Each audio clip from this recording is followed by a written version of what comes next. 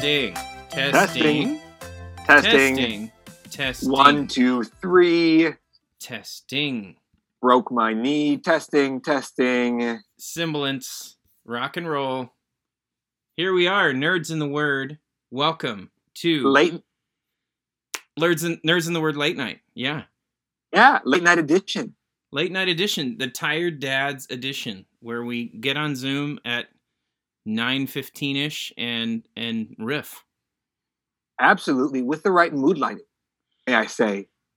It's feeling very chill. The vibe is very chill. I like it. I think that might be the only time, Josh, I've actually used the word vibe before. I just don't. I appreciate that. This is definitely looking like an intimate evening with Josh and Dan. Fireside chats.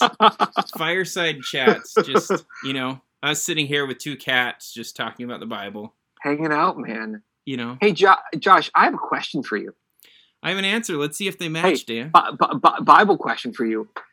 If it's in the Bible, it must be okay, right? Like, if it's in the Bible, we should just go for it and do it. Do it. Absolutely, man. That's what it's all about. Like, whatever's there, it obviously means that we're supposed to be doing it. Talking to snakes, man. Next time I see a snake, I'm talking to it. I'm a biblical Christian, and that's what I do. I grab any snake that's coming by, and I say, "Don't try to make me eat fruit." Yep. Talking to snakes and building boats, Josh. It's what every Christian should do. You know why? Why? Because it's in the Bible. Because it's in the Bible. Absolutely. If it's in the Bible, we need to do it, right? That's what I'm saying. It's a model for living.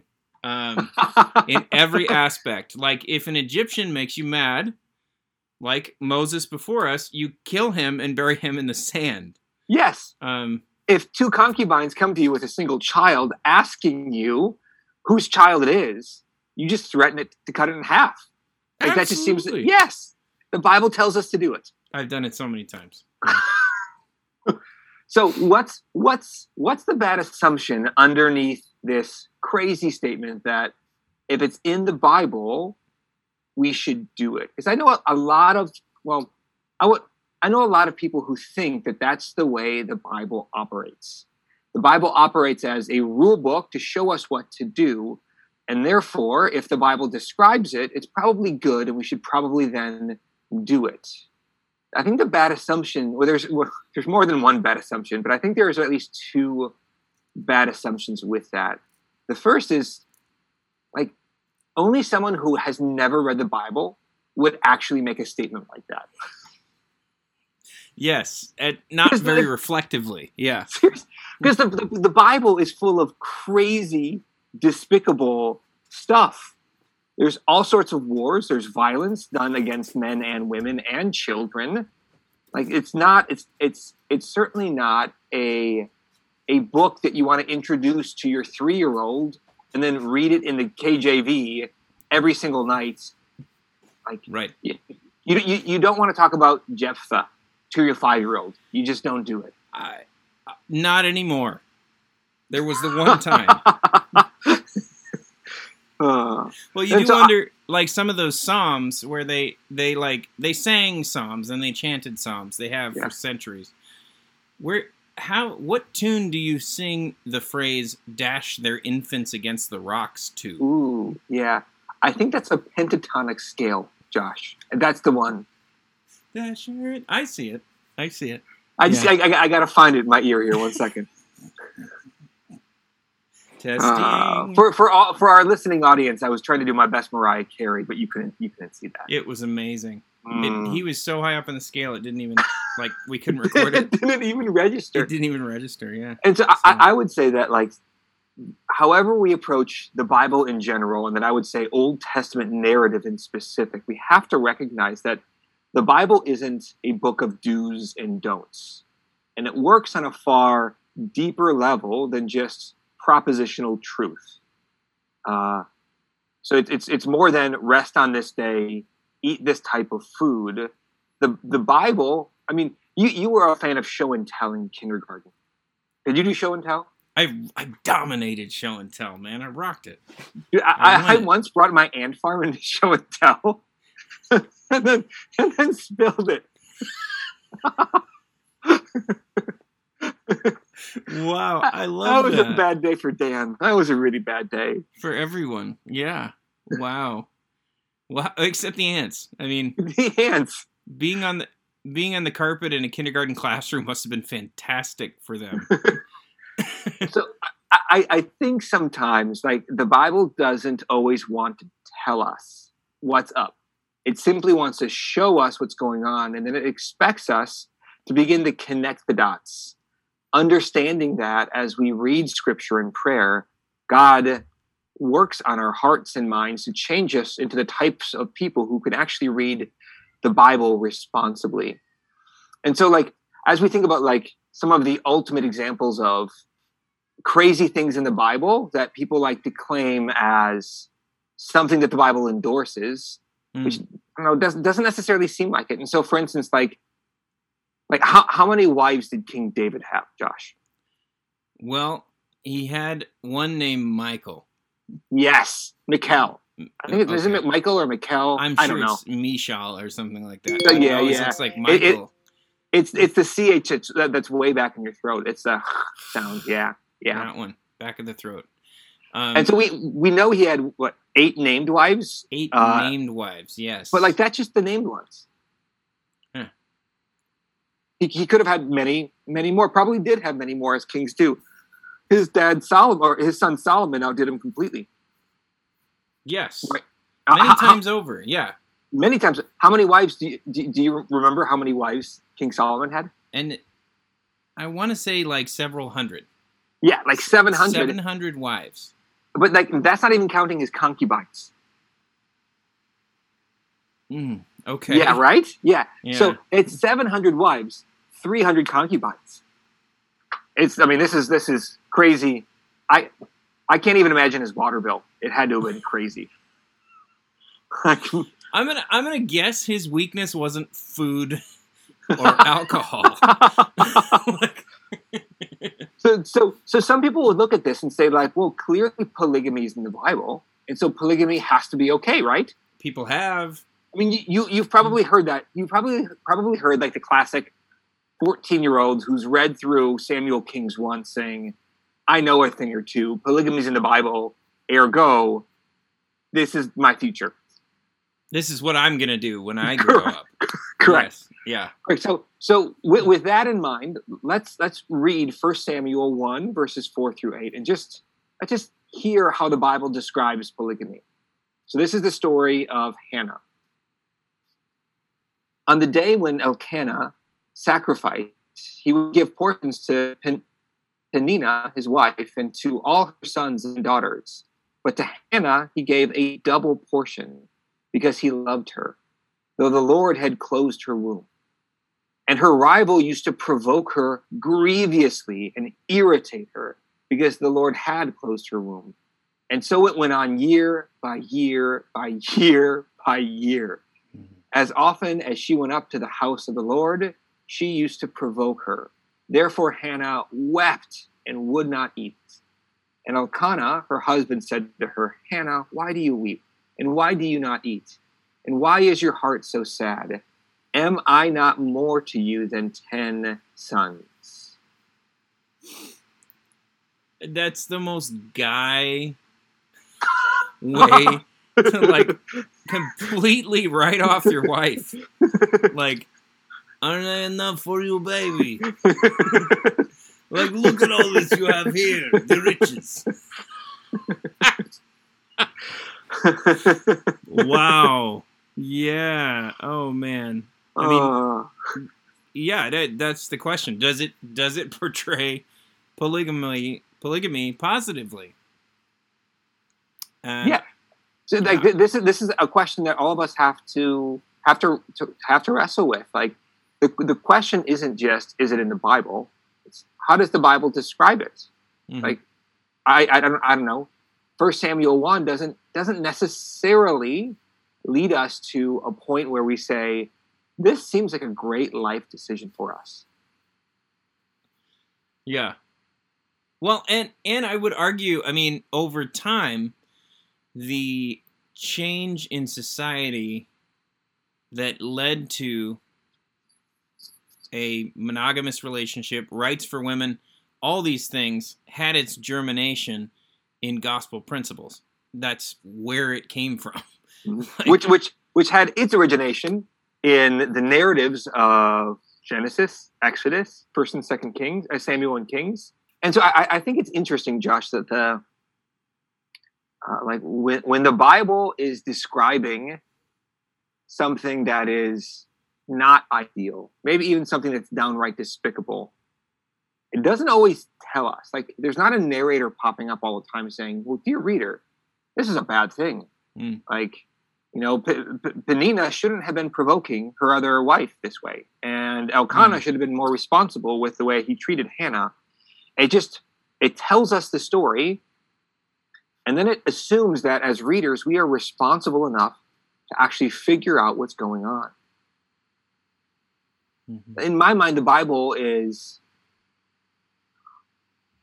brave in that it trusts its readers to actually read it and to figure it out.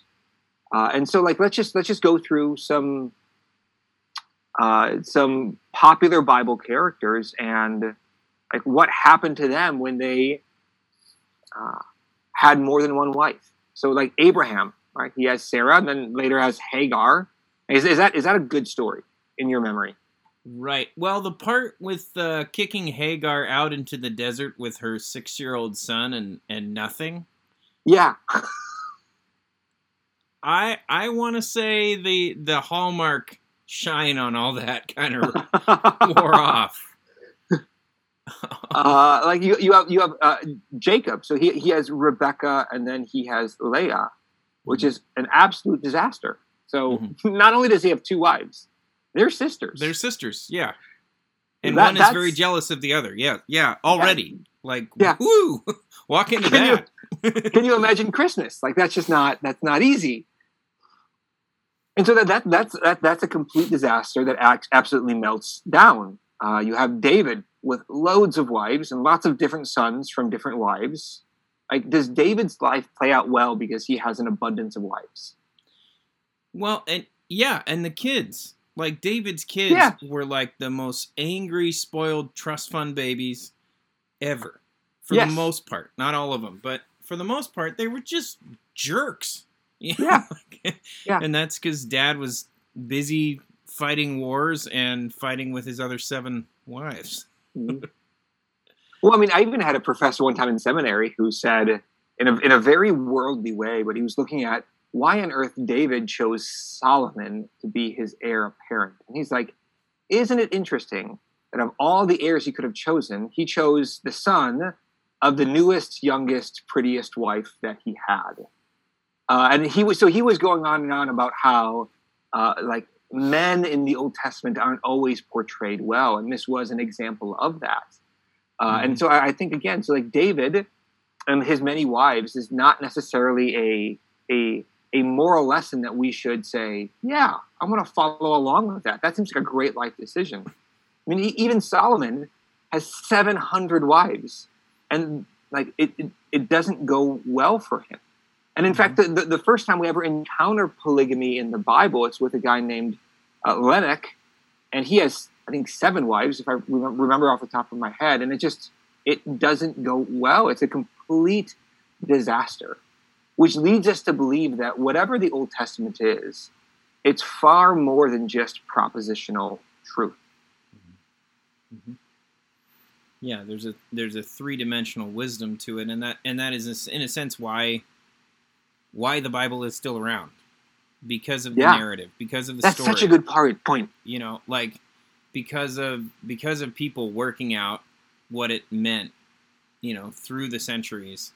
I think if it had been a bunch of bulleted points don't stick around,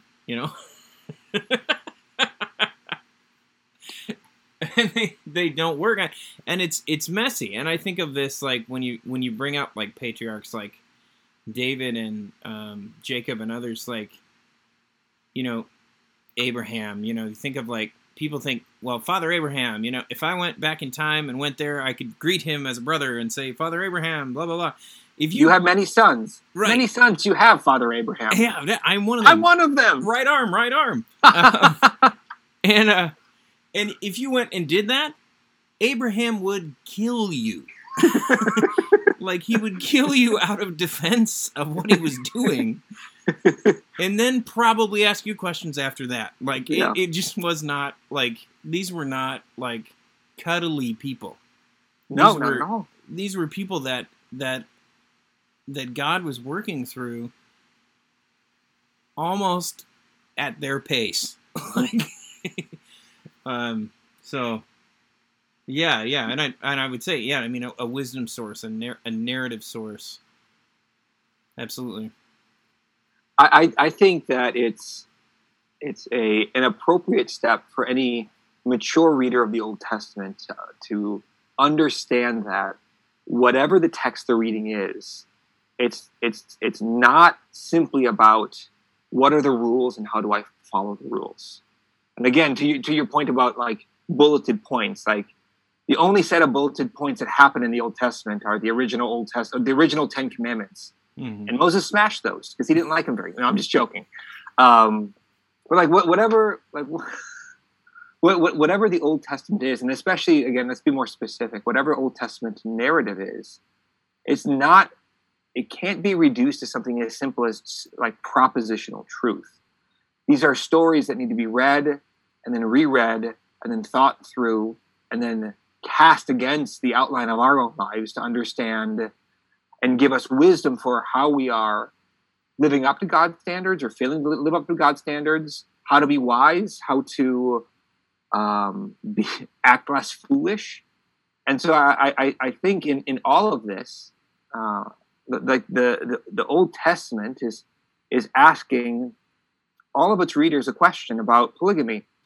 Like, is it given the storylines of all the patriarchs and all of the kings, does it seem wise for anyone to have more than one wife? And if you follow the story arc, it certainly does not. Yeah. Absolutely. And it's, you know, over and over again, it doesn't go well. It doesn't go well. Which again leads us to this place where as the story of Scripture begins to be the story that we live in and humble ourselves against, we begin to realize, oh my goodness, this is not as Jesus said. Like this is not the way it was from the beginning. Anytime we wander off the path of wisdom, like Scripture is there to bring us back. And so, as we think about polygamy, I would simply say that, well, isn't it interesting, Josh, that really the only people who ever ask me this question are 13 to 18-year-old teenagers,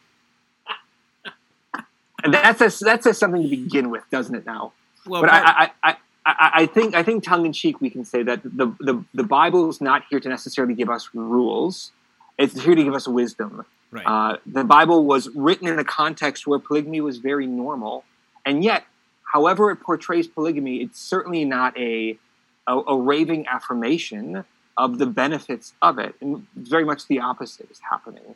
It's undercutting it on every level, and that's meant to teach us something. And I would say it's something that us as 21st century Americans have benefited from, because the one man, one woman setup has actually been very good, not only for society, but for child rearing. And I'm not trying to get political. I apologize if I'm even getting there. But I think that however the Bible talks about having more than one wife, clearly it's not the ideal. And clearly there is a different way that God had set up for us. And if the Bible were making an argument for polygamy, it's not doing it very well. Correct. Pax Humana. Cheers.